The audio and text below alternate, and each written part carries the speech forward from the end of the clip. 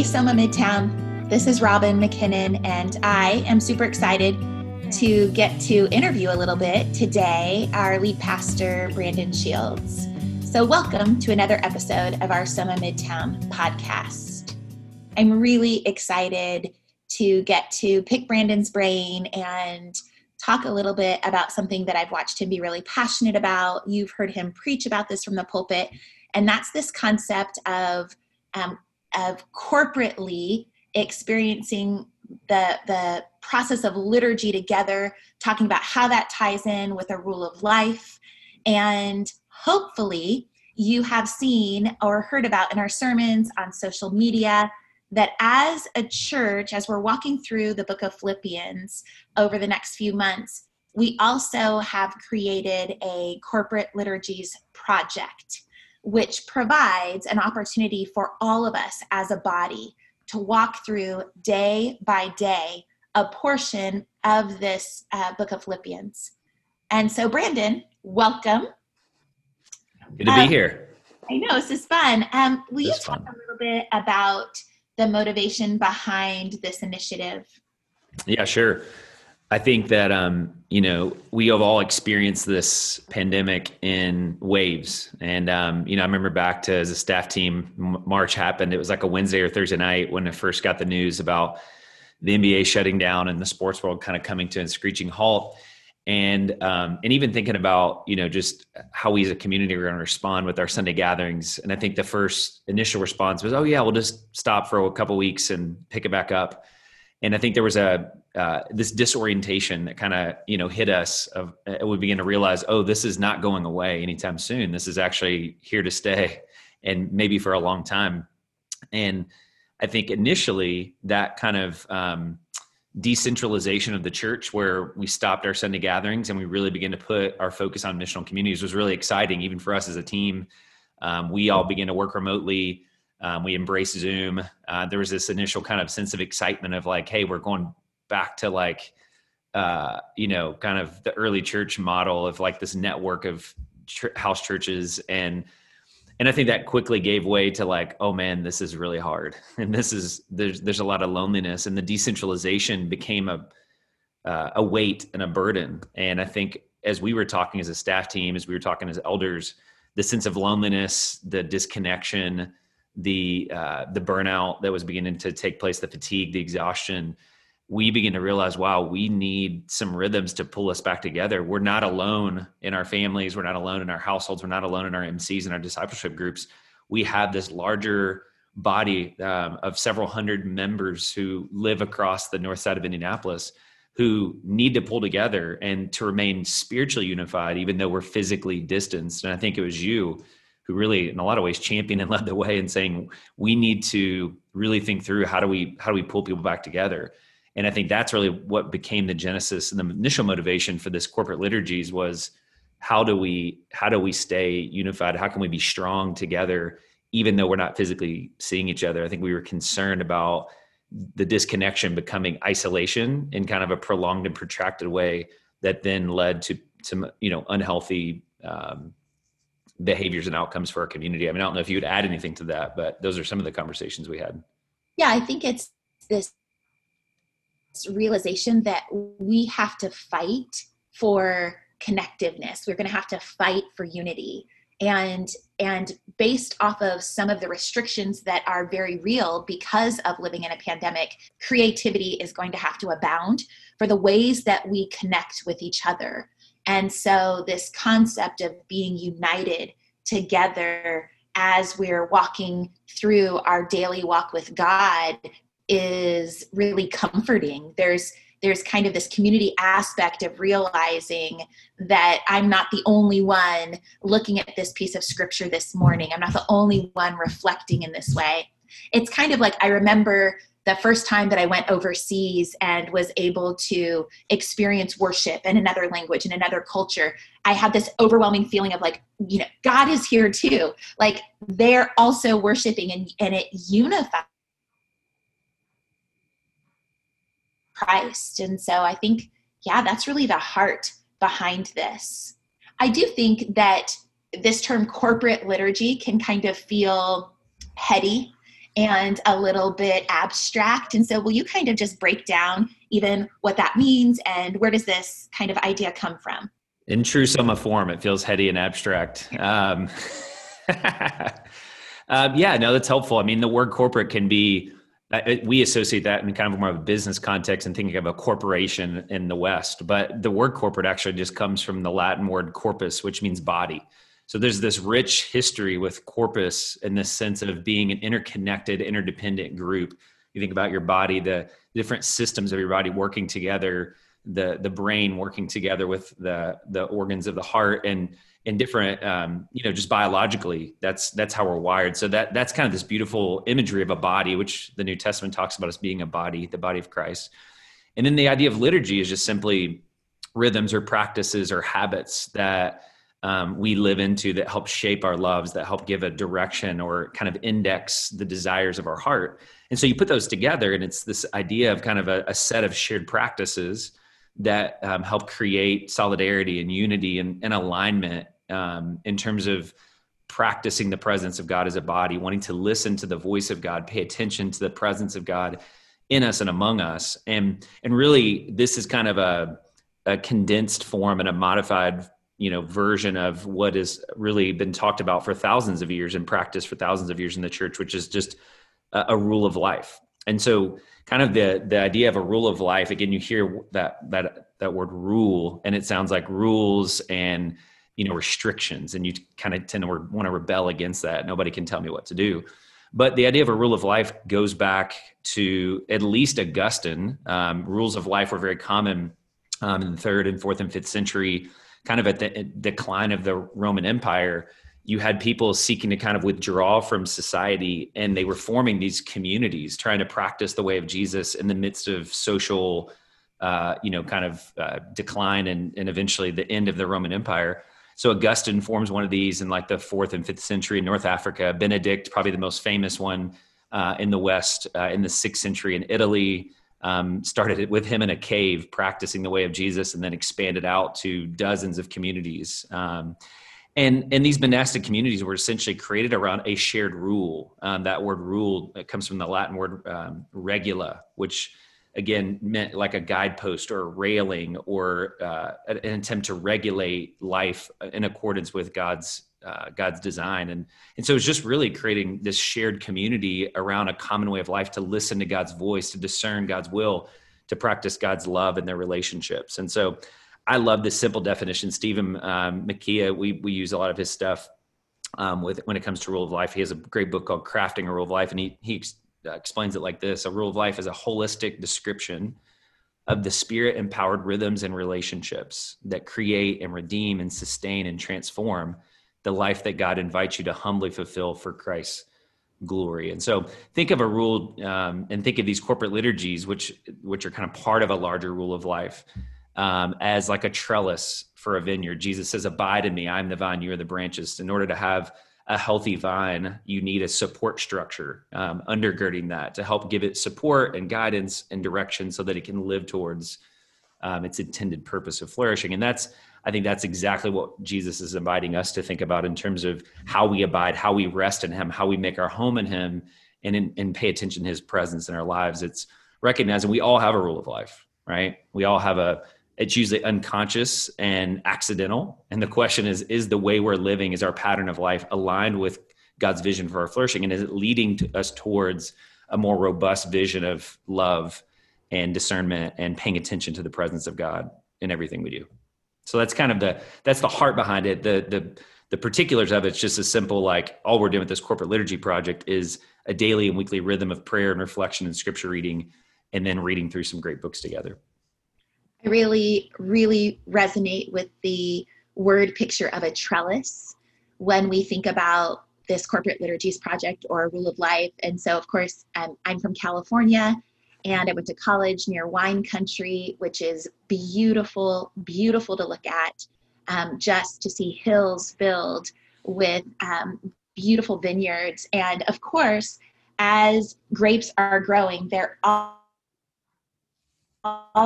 always growing on a trellis structure that elevates them from the ground. And the whole purpose of that, right, is so that there's more fruit And that for me resonates when I think about creating some kind of structure that allows my life to be elevated to a point where I then can bear much fruit. And this Corporate Liturgies project is really just kind of a mini rule of life. It's this idea that we're going to create some structure in our daily walk with Christ so that we can bear much fruit. And I'm really excited about how some of these rhythms are becoming habit for me personally, and I think for others within our church. And so there's some basic movements that are incorporated into this Corporate Liturgies project. And do you want?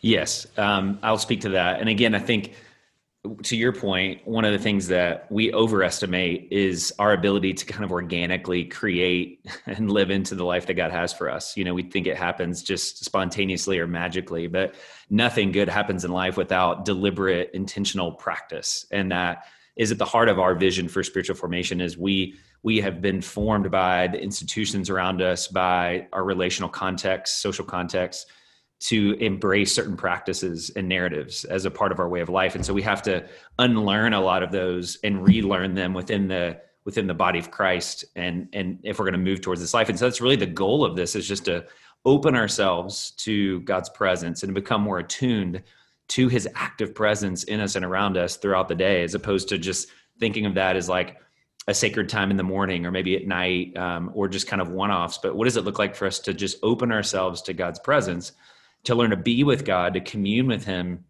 relationally? I got a really good picture of this when I was on sabbatical. This isn't the first time that I've been in this kind of environment, but it was neat to have this reinforced. I got to go down to the Abbey of Gethsemane, which is a Trappist monastic community. Again, been around for thousands of years in Western civilization. And they have a beautiful abbey down in Kentucky, my homeland. And so I got to journey down there, right down the street from a bourbon distillery, which was fun to go by there too. So put together, bourbon and monasticism, you have a pretty good weekend. And so I took this trip, and it was a silent retreat essentially. And these monks, 50, 60, 70 men that live in community together. This has been going on at this abbey for centuries. Thomas Merton, if you're familiar with him, actually spent a large portion of his life as a monk there. And they organize their day around the presence of God. They pray and they work. Essentially, that's kind of the life. And they alternate in these rhythms of prayer and work. And it's built around what they call the divine hours. There's 7 of these times where they stop, they pray, they take Eucharist in there. But essentially, the entire community is organized around these times of prayer. I mean, you start early in the morning. I got up 3:30, 4 o'clock in the morning, and they do them every couple of hours. And it was just amazing the power that has to like center you and just ground you in the beauty of who God is, and giving you space to reflect on that. And that's really kind of like to see that and to think, wow, what would it look like for us, not to all like, withdraw from society and form our own cloisters necessarily, although some may be called to pray like that and live like that. But in the midst of our households, in the midst of our discipleship groups, in the midst of our work, what would it look like for us to organize our lives in similar ways? And so that's kind of the core of these movements, is really built around, again, practices that have been around in the church for a long time. So it essentially starts with silence. And again, silence is hard for myself. I'm an extrovert. I like to talk. I like to be active. Silence and stillness is definitely a counter, like upstream discipline for me. I'm a very like wordy person. My vocation in a lot of ways deals with words. And I think though the psalmist talks a lot about silence, talks a lot about the stillness that's required to be a disciple of Jesus. I think of the psalmist saying, I've quieted my soul like a weaned child. I'm literally dependent upon God, and I'm waiting on God's presence. And this idea of silence is really silencing not just our mouths, but silencing our minds. We have our minds are constantly in overdrive in like an information digital age. We're thinking about things, we're ruminating, we're in these negative feedback loops. We're just thinking about problems, worrying about things. And you don't realize it till you try to disrupt it, like how hard that is to break that down. And so it's silencing your mind.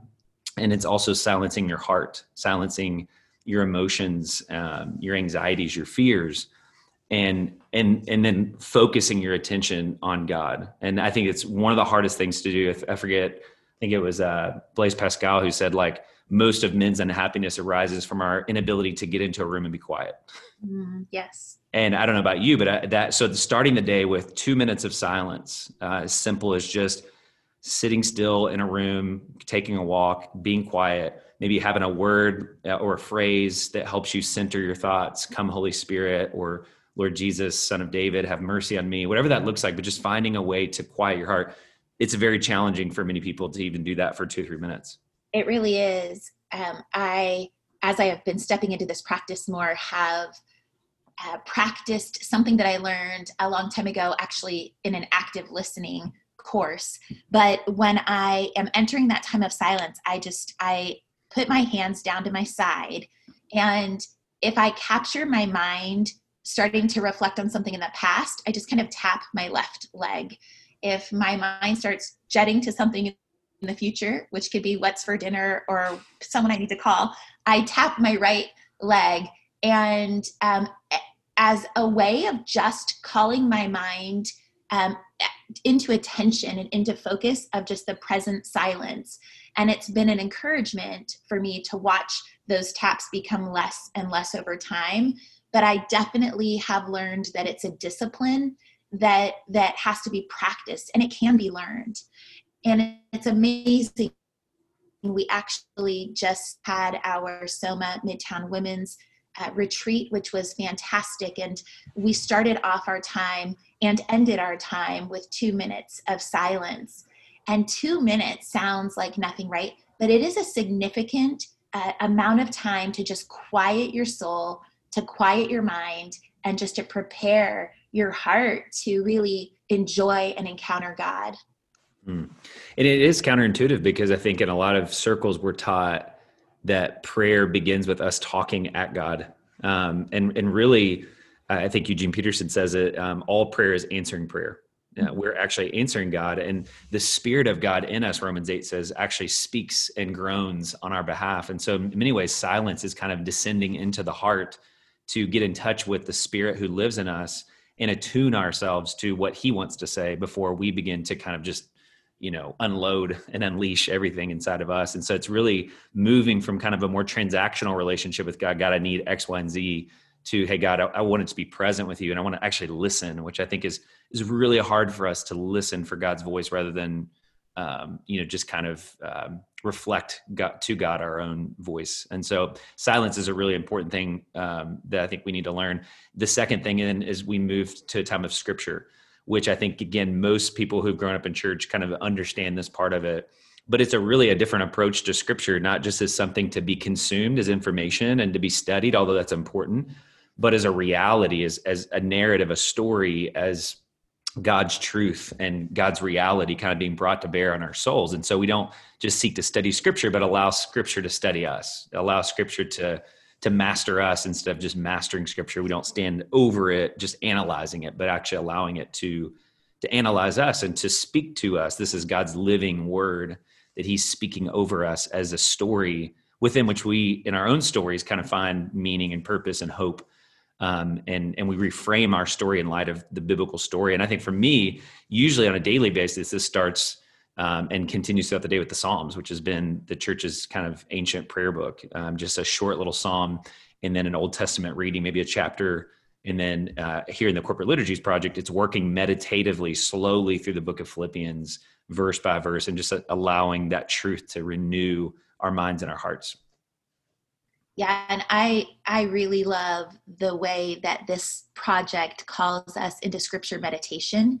So to really read the Scripture and then ponder. So even today, I was really hit by today's meditation, which says, meditate on what it means to shine as a light in the world. What's it look like at work?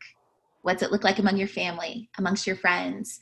And so that pause to really think about Scripture and then to consider, what is it saying? What does this mean? In this particular case, what does this look like in my life? What's it look like today? it really allows the scripture to infiltrate. I'm not just reading it and moving on. It's really, how do I carry this with me throughout my day?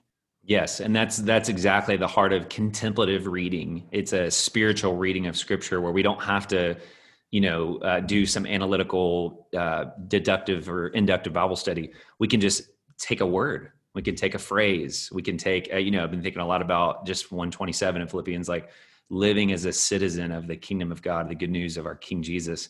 What does it look like as a citizen now, as we talk a lot about citizenship and our political responsibilities to be a citizen of the kingdom? It could be just taking that word and unpacking that, which then leads to the third movement, which is self-examination. It's really looking inward and saying, God, with the Psalmist 139, you've searched me, you know me. God, help me to know myself. Help me to respond. And that self-knowledge, that self-clarity is key to growth. It's key to transformation. I have to know what it is I'm working with and what it is that needs to be surrendered, where I'm resisting God's invitations to me. What are my patterns? What are the things that are happening inside of me that are making it possible or not possible to live into this reality? And so where am I not, to your point, shining as a star? Why? What is it about the way I'm living my life? What is it about my desires that are not aligned? And just asking God to give you a greater self-knowledge so that, as you become more familiar with that terrain, you surrender it, you relinquish it to God, you trust in God, and you kind of hand those things over to God for further transformation. And so self-examination, again, examination sounds like super intense, but it's really just self-clarity, self-knowledge, which again, every writer of any significance over the past several thousand years talks about the absolute critical importance of self-awareness and self-examination in the process of becoming more like Jesus. And again, the goal is not just knowing myself, it's knowing myself so that I might know God, knowing myself so that I can give myself away to other people, but in a healthier way.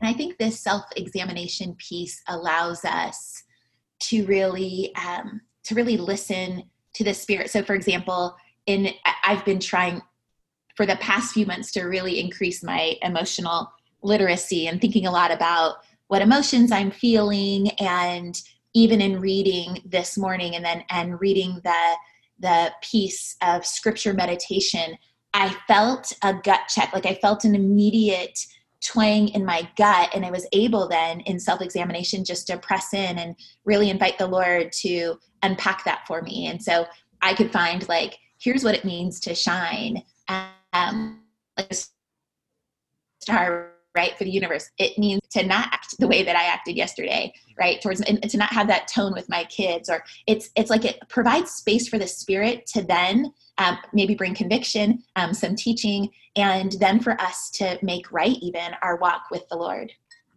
That's really good. Yeah. And then that ultimately leads to, like you said, to prayer.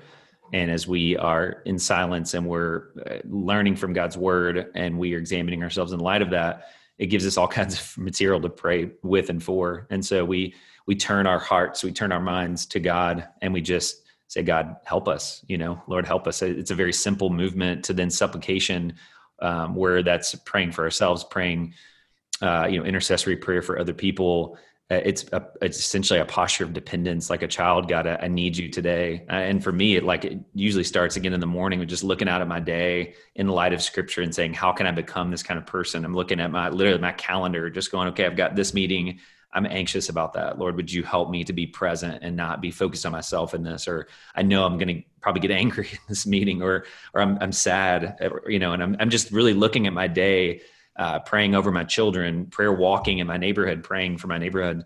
And again, sometimes it's 5 minutes, sometimes it's an hour, but that last movement is so important that we take these anxieties and we literally, I love that language of Peter, cast your cares. It's like taking off a garment and throwing it at God, flinging it at God and saying, would you just take these and would you be present to these, and really surrendering any sense of control. That's really what prayer is. It's about an active surrendering of the need to control the outcome.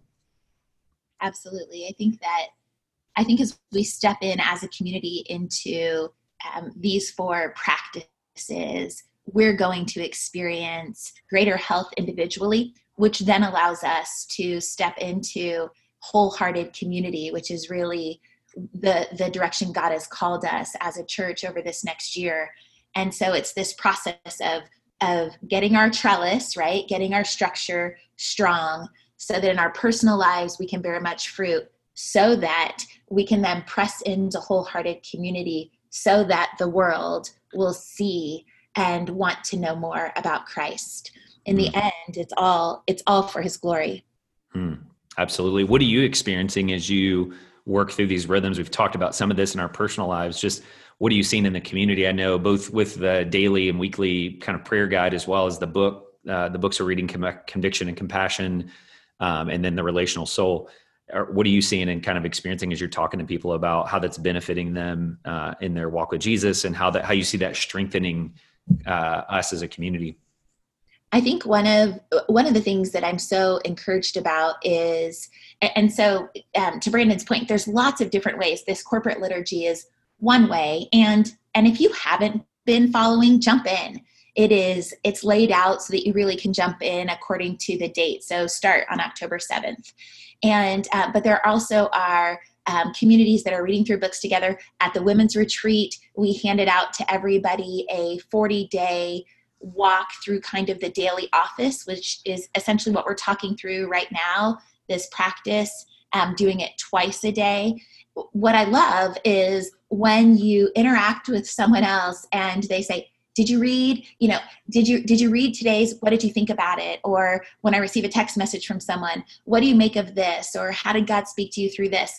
All of a sudden, we're all linked arm in arm together. And I think that practicing this even right now, when the weather is still nice, when we are seeing each other more face to face, is also super wise preparation for winter, for when winter comes and we might not have as much face-to-face interaction with others, but we're still developing this habit of journeying together. So committing, so some people in a discipleship group are walking through. I know groups that are walking through emotionally healthy relationships, groups that are reading Compassion and Conviction, some that are doing this Philippians liturgy project, but having something that unites you so that your growth is together, it just really speaks to the call of unity for Christ. And I've experienced that even as a family. As we're going through the day, I can stop at lunch and say, like, man, I'm really feeling convicted about what I read in Philippians this morning. You guys read it too. And so here's real life example for me. Hey, I need to circle back and apologize. My tone yesterday was the opposite of what being called to in this passage. And my heart is to be a light. So, and my kids are tracking with me because they know, because they're also reading. And so it's just, I just think this really beautiful opportunity to be united together, and then to also sharpen each other and push each other in growth. Yeah, I agree with that. I think that the threading effect of like pulling together all these disparate kind of groups and relationships and kind of streamlining the conversation in a lot of ways. The same with us. Like last week, as I was preparing my sermon on Philippians 2, 1 through 11 on the Christ hymn, it's like I'm talking to my kids, our family. We had like a family devotional. We're talking about what it means to have this mindset of Christ in our relationships with each other and our family, and what it looks like to empty ourselves and to humble ourselves and to consider others' needs ahead of our own. Then we're talking about that on Sunday, and then we're talking about that as a staff, and then we're talking about that. And so it's just, there's so much fragmentation now with so many options with technology. People are constantly listening to podcasts and sermons, but there's no cohesion. And so it's like you hear a piece of information, you're like, oh, that's interesting. And then you never apply it, or you just move on, and you're just inundated and overwhelmed with so much information. But as we know, like, information is not transformation, it's integration that leads to transformation. I think the integrative power of this is we're all thinking about, like Paul says, think about these things, share the same purpose, share the same goal, have the same affections. And we're kind of centering ourselves. And I think the power of that is it really amplifies our ability to kind of sit in one set of truths and realities. And then as we socialize that with each other, it's creating like this cascading effect and the streamlined effect of, taking these things and then going, okay, now what does this actually look like to have the mind of Christ like this together in our community? And how does that shape, our organization? How does that shape our families? How does that shape, single people? How does that shape everything we're doing as a community. So I've really seen that fruit already in just the focus, the focused effect, which then I think is really powerful across the church. So anyways, I like you want to just encourage people, if you haven't jumped in, even if this just looks like 5 minutes a day or 5 minutes in the morning, 5 minutes at night, or just pausing at lunch and taking an opportunity to practice this.